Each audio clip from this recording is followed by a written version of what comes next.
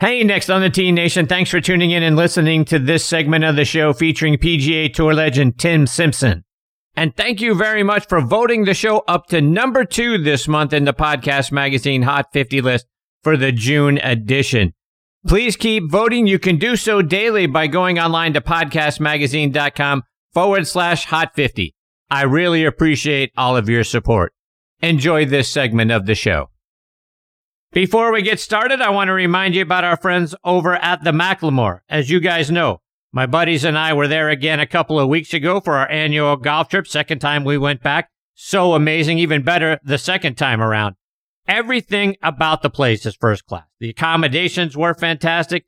The practice facility is great and about to get even greater when they open up their new Himalayas putting green. The on-premise restaurant called The Craig has outstanding food and service. And to say the course is spectacular is an understatement. I can't say enough great things about the place, folks. Go online to themacklemore.com to see how spectacular it is for yourself. The golf course is co-designed by our good friends Bill Bergen and Reese Jones, and our friend and PGA Tour caddy and one of my guests tonight, Kip Henley, said outside of Pebble Beach, it's the most beautiful 18th hole he's ever seen.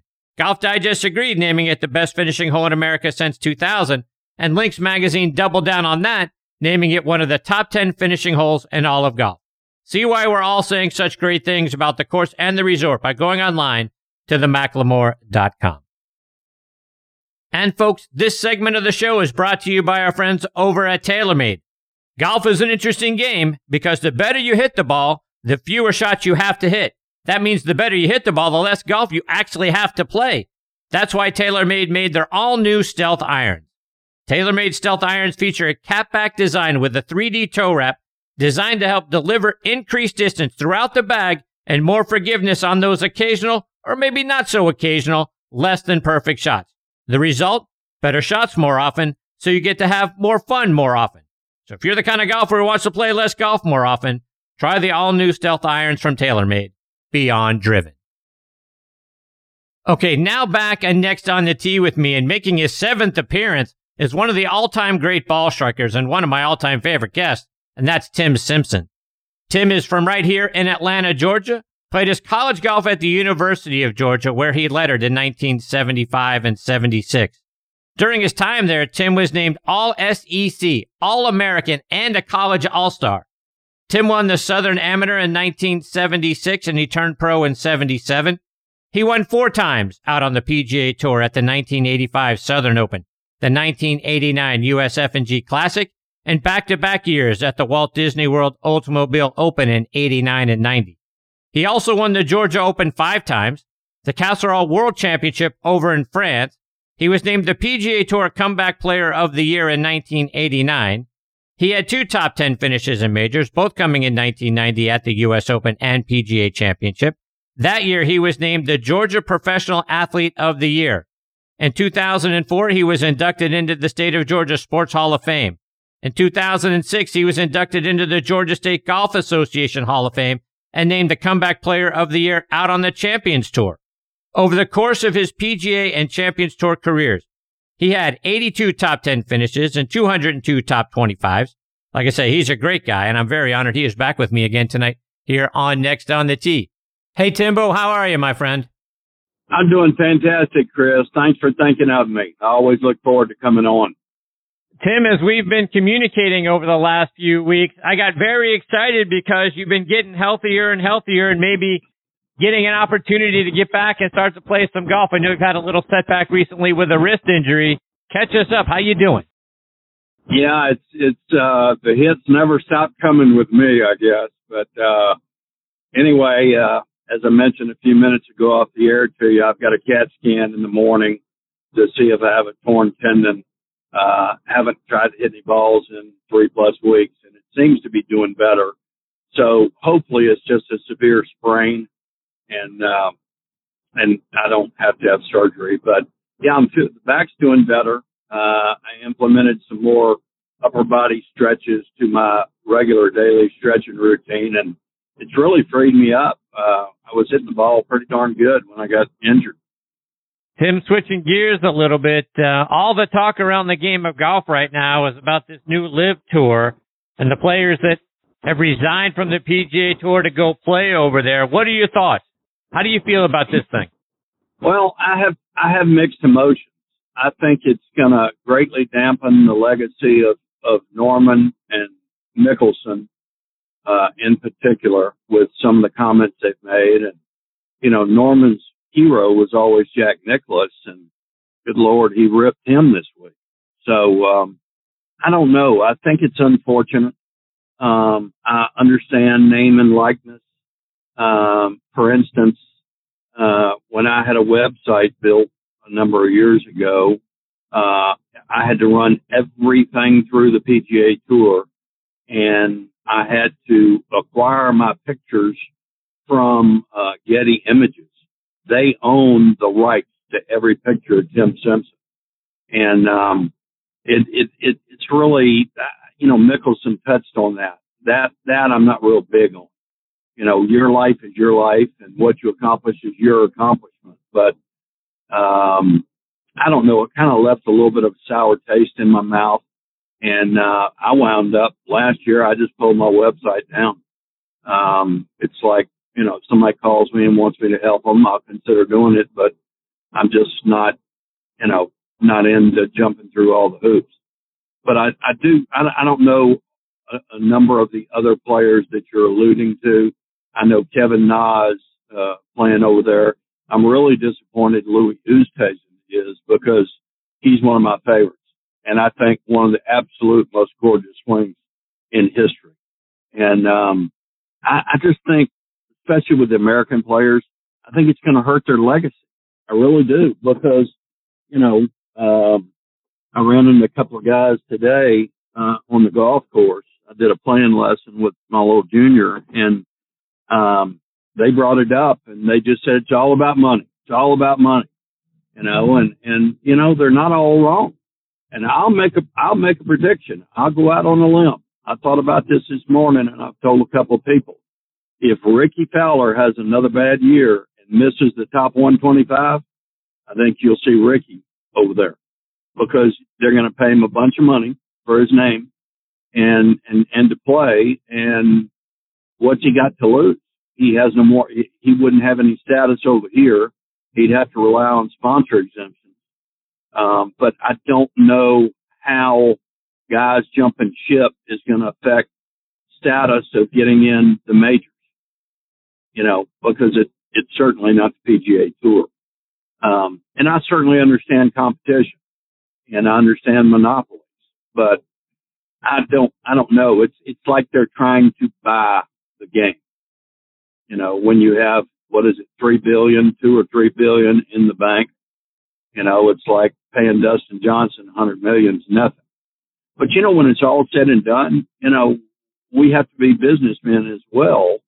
And I can see both sides of it, but the side that people don't really think about are the tax repercussions. And I will assure you that his people were digging deep on that, because that $100 million could turn into $25 million. You get the gist, not necessarily 25, but, case in point, one year at the $1 Million Challenge in South Africa, it was the top 10 players in the world invited. It was $1 million first prize, 100,000 last prize. And, I made $250,000. I think I finished third. And when it was all said and done, I walked away with 90,000. Wow. I got double taxed. Then my agent took his piece of it, and I got 90,000 out of $250,000. So it wasn't that great a deal, So I will assure you, Dustin Johnson and the other guys, their financial people have dug deep into what exactly is going to be the bottom line number. Tim, I want to go back to a comment that you made a minute ago about your website, that you had to acquire the pictures of yourself from the PGA Tour. And by acquire, I'm assuming you mean you had to buy them back. Is that right? Yeah, you have to pay a licensing. And they went so far, the PGA Tour, I had, I've gone blank on the term now, where other players say nice things about you. Anyway, quote?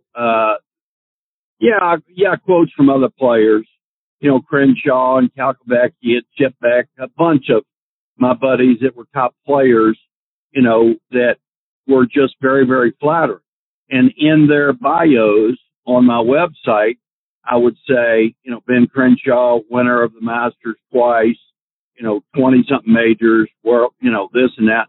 And the PGA Tour would not let me use the PGA Tour in the description.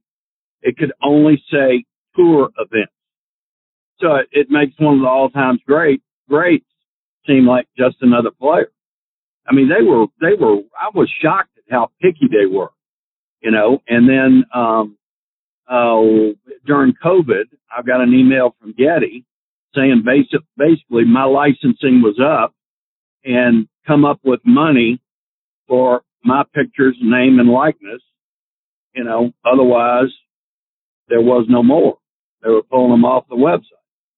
And I said, you know what, I don't need the money that bad. I'm not trying to chase guys around on the PGA Tour and build a big name for myself as a teacher.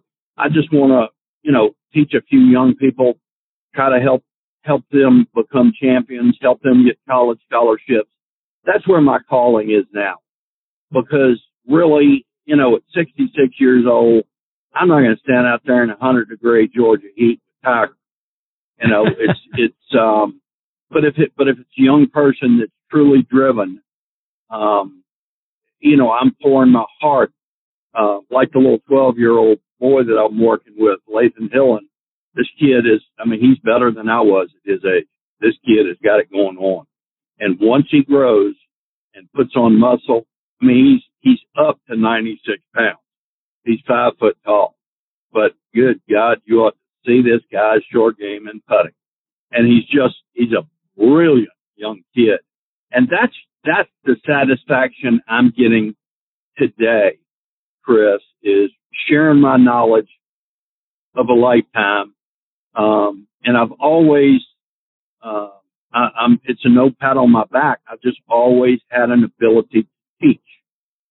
There's very few players in my generation that didn't ask me to watch them, and what are you doing wrong? And if it's somebody like Pinchy, your next guest, Ian Baker Finch, I'd say, okay, now Pinchy, come over here to the putting green, because he was as good as it got, and I love it. I really do. I teach a lot like Butch Harmon. I keep it very simple. I'm not into, drawing all kind of lines and showing you swing plane, this and that, because truly, even Adam Scott, as gorgeous as his swing is, you could probably find a fault in his swing plane. To me, it's about fixing you and getting you out on the course next week to make money or to qualify for the mid-amateur or what have you. Make money if you're a pro kind of deal. But, this back to the LIV Tour, I think it's a huge can of worms. And, I don't know, but you just remember, you heard it here about Ricky Fowler, and I haven't heard his name mentioned at all, but I'm just kind of a little bird on the wall this morning said, what's Ricky Fowler going to do if he loses his card? Because he didn't make enough money to keep his card last year, but I believe, he was still under the graces of, I think he had 5 years for his TPC win. And I think that solidified it for him. Am I correct there? Do you recall? Yeah, absolutely. You are right. Yeah. So, you don't want to be on the outside looking in. And if you see you're going to be out on the outside and somebody says, hey, you want $50 million, I'm like, sign me up, coach. Absolutely. Put me in the game, baby. I'm ready to play. So, Tim, in that sort of same vein, if for whatever reason the LIV Tour doesn't work out, whenever, before next year, after next year, whatever, is there a path back for these guys? Do you think the PGA Tour welcomes a DJ, a Phil Mickelson, a Kevin Na, whoever, back with open arms? How do you feel like, is that bridge burned? How do you feel like they get back? I don't know. And if they get back, Phil's been the darling of the media for 30 years, and Americans are slow to forget, and I don't know how he ever regains that adoration that he had his whole career. I think it's kind of tragic. And, you know, it comes down to it, and I would tell him this. I mean, I haven't talked to him in years, but we were friends when I was on tour. And I was one of the 143 other guys that he beat as an amateur at Tucson when he won. And I'm like, good Lord, is this kid good? But I don't know. I think that it really tarnished his legacy, you know, and how much money do you need? I mean, for God's sake, he's, you know, I know he's blown a lot gambling and this and that, but he's got to have 300, 400, 500 million invested. You know, even living in California where they're raking a giant cut out of it.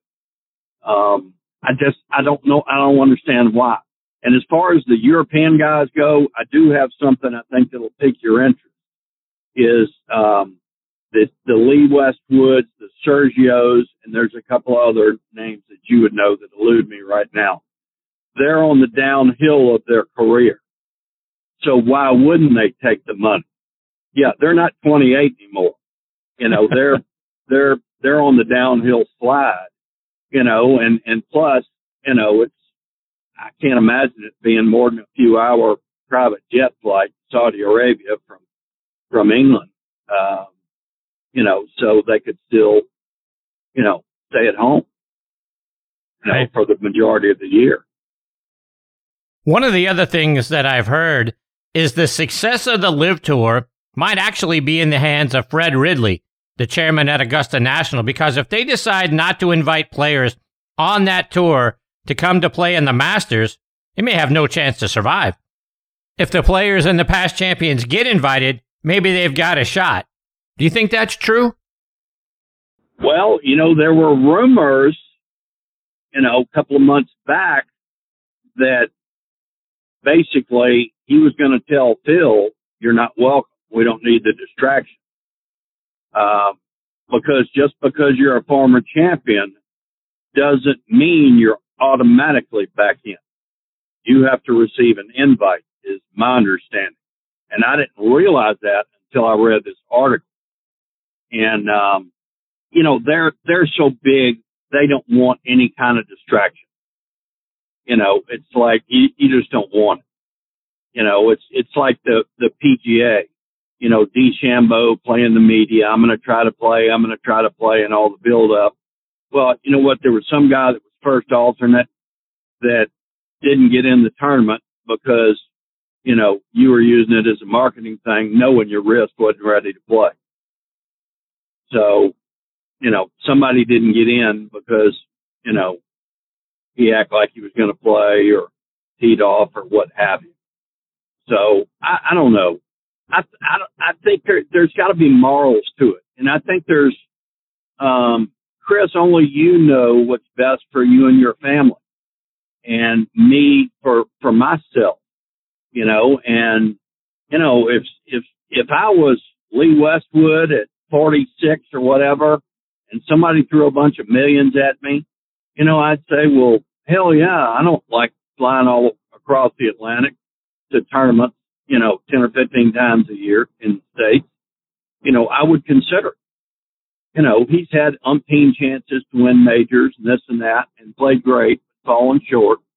But, you know, and he's got plenty of money in the bank. I've seen him driving his Rolls Royce. So, anyway, I don't know. You know, I guess we all have an opinion. And I'd be anxious to hear Finchie's opinion. You know, but I think if you're foreign, say Louis or Schwartzel, you know, they're South African. I think you ought to be treated a little differently than a true American that's a PGA Tour member. You know, because as you know, you can have joint membership on the European Tour and the PGA Tour, is my understanding. Right. So I don't know. You know, it's a sticky situation, but there is no arguing. You would agree they're trying to buy, you know, the world of golf kind of deal. And there is no doubt. Go ahead. No, go ahead. Finish your thought. I was going to say there's absolutely no doubt in my mind that Greg has vendetta against the PGA Tour. There's no doubt. And there's no doubt he's getting paid a whopping bunch of money to front this whole deal over there. He proposed, the World Tour, World Golf Tour, whatever, and Tim Simpson turned it down and then came right back and did it himself, with all these world golf events, and I don't think it's fair to be playing for 10, 15, 20 million or whatever with 30 players. It's just not fair. And I don't think it's good for the game. I think that, you take the top 144 players, and tee them off and you see who's best that week. But it's not like an invitational. That's just my opinion, Chris. Tim, let's switch gears a little bit. We talk about the mental side of the game on this show a lot. I know you did some work back in the day with Dr. Bob Rotella. What were some of the things that you two worked on together? Well, Tom Kite and I were Bob's first two clients, and Bob is still one of my dearest friends in the world. I still call him occasionally. Now it's with questions about my archery, having issues with this or that or something mental. And I think probably kind of the landmark breakthrough with me was relaxing more on the course, learning to talk more. I think my first 5, 7, 8, 9 years on tour, I was just so intense. I mean, I was like Tiger times 5 to the point where, I was in great shape back then. And at the end, late afternoon, early evening, you go back to your room, you take a shower, and I literally didn't have the energy to go to dinner. That was back when they had room service, and I would call for a pot of coffee, and I'd have a couple of cups of coffee just to get enough energy to go eat dinner and come back. And Bob and I, I've always been very perfectionistic. And one of Bob's big things is perfectionism will get you 95% of the way to greatness, but until you put it down and let your true talent come through, you'll never achieve greatness. And, there's so many things that he taught me, and I've studied his stuff. And, I don't know if he still does, but for 25 plus years, he told people nobody in the world knew his stuff better than me. And indeed, I've had players and college coaches and this and that contact me saying, he's booked, we can't get him. Would you come speak or tell me what to do in this situation? But it's basically taking the pressure off of yourself. And I would challenge your listeners to pay attention this summer in whatever sport they enjoy, whether it's Major League Baseball or NASCAR or the PGA Tour or LPGA, whatever it is. Pay attention to when the person that wins has a crazy day, like 3 home runs or whatever, and they ask them, what in the heck were you thinking, Chris, when you shot 62 or when you hit 3 home runs today? Have them pay attention to how many times they say, I was just having fun. And believe it or not, amateurs do not understand it. They think you're crazy when you tell them that the greatest athletes on earth work with sports psychologists on trying less in competition. And wow. There's an old saying in sports, certainly in archery, which I love, we're all heroes in our own backyard. And taking, it's like you go out and carry your bag for a quick 9 holes and dadgummit, you shoot 30, and there's nobody there to see it and nobody's going to believe you, and then you play tomorrow in the club championship, and you shoot 84, and, it's basically if, and I've been asked many times, define sports psychology in one sentence. I would say it is keeping your conscious mind quiet long enough to let your subconscious mind do what it knows how to do. Wow. Let me give you an example. Last hole, U.S. Open, Masters, whatever. You got a 4-footer, 8-footer, what have you, to win. And you're standing over taking your practice strokes, and you're like, oh my God, this is to win the Masters. This is going to be $100 million in endorsements. Well, let me tell you what, brother, it's fixing to be ugly on television. You know, and that's what happened to the young man that won this year, the big dude. I've gone blank. Won the Masters. Scotty Scheffler. Yeah, well, but Scotty. Well, that's what happened on 18. And I would bet my truck that what his caddy said when he stepped in is, all right, just take a breath. Let's finish this thing up. Because I know his mind wandered. Because you don't knock it 3 feet by straight uphill from 3 feet. You know, that's some serious nerves coming in. And another thing we work on with Bob is staying in the process and staying out of results. And that is ultra important. Ultra important. Is if you start thinking about results like Scotty did briefly, or like I mentioned, I mean, I've done it. Everybody's done it. It's not going to be a happily ever after ending, I don't think. Yeah. At least it wasn't for me on a number of occasions.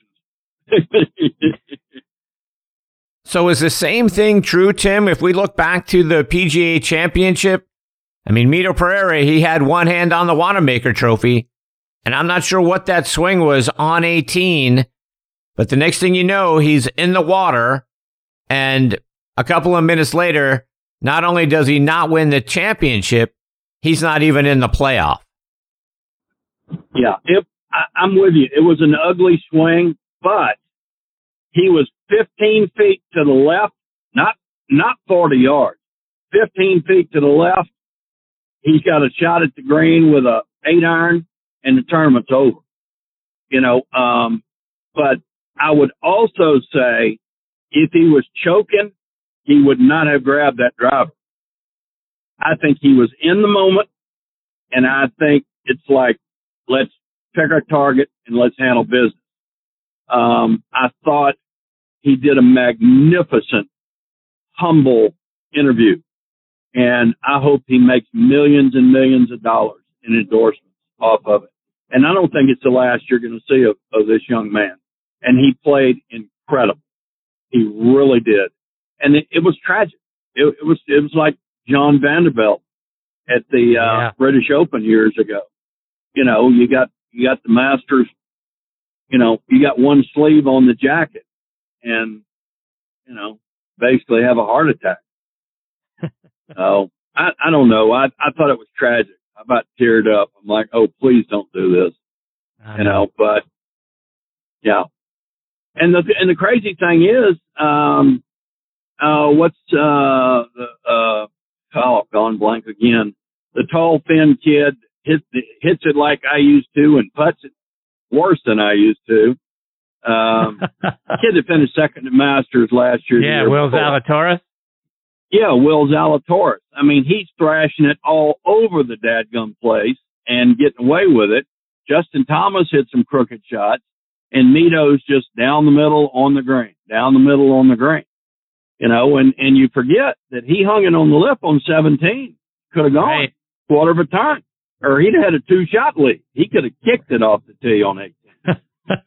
Right. Tim, as we look ahead a couple of weeks to the U.S. Open at the country club outside of Boston, you were the first player in tour history to reach 9 under par at a U.S. Open. You did so at Medina in 1990. Talk about your opening rounds of 66, 69, because U.S. Opens don't usually allow for such great scoring. Well, I was hitting on all cylinders, and I'm sure after all the years of teaching Tiger and watching other players, Butch Harmon's probably changed his thoughts, but I know he told me and told many people for years after that it was the greatest 2 rounds of ball striking he ever saw. And I just, it's something that it's kind of like Mito. I will be laying in my coffin thinking about losing that tournament. I missed 7 putts under 4 feet the last 2 days to finish 4th or whatever I finished. And I mean, it just crushed me. It crushed me. It was worse than getting knocked off the Ryder Cup team in '91 when I was too sick with Lyme disease. And I got knocked off on the last hole of the PGA Championship. But life goes on, and as you get older, it's not the end of the world. You know what? Your kids still love you. My dog still loves me. Life goes on. And I think that, unfortunately, we make golf the be-all, end-all. That it is the whole world on this putt. And as sad as it was to watch what happened in the PGA Championship, there were probably very few people 3 days later at dinner still talking about it. It's like, well, it happened. It's a bad break. Tim, with the U.S. Open being there at the Country Club in Brookline this year, golf historians are going to remember that that's the site where Francis Ouimet defeated Harry Vardon and Tim Ray back in 1913. Curtis Strange won it there in 1988. Were you in the field there in 88? Yes, I was. I don't remember how I played, and ironically, which is very unusual for me, I don't remember a lot about the golf course. I remember 18 finishing right behind the clubhouse. I remember a lot of rough. I remember you had to maneuver the ball, which is the big thing that kids don't like today. They like to swing, come out of their shoes and half fall down.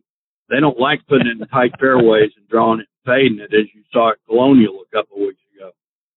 And, Johnny Miller made a great point, 12, 14 years ago, U.S. Open that was outside Chicago. It was I think it was at Olympia Fields. It was I think Jurek won. It was a shortish course, but you had to maneuver the ball. And Johnny said, you want to tiger-proof a golf course? This is how you do it. You bring the fairways in at 20 yards wide, you go the rough up to your knees, and you roll the greens and make them like rocks and tuck the pins. It's not making them 7,500.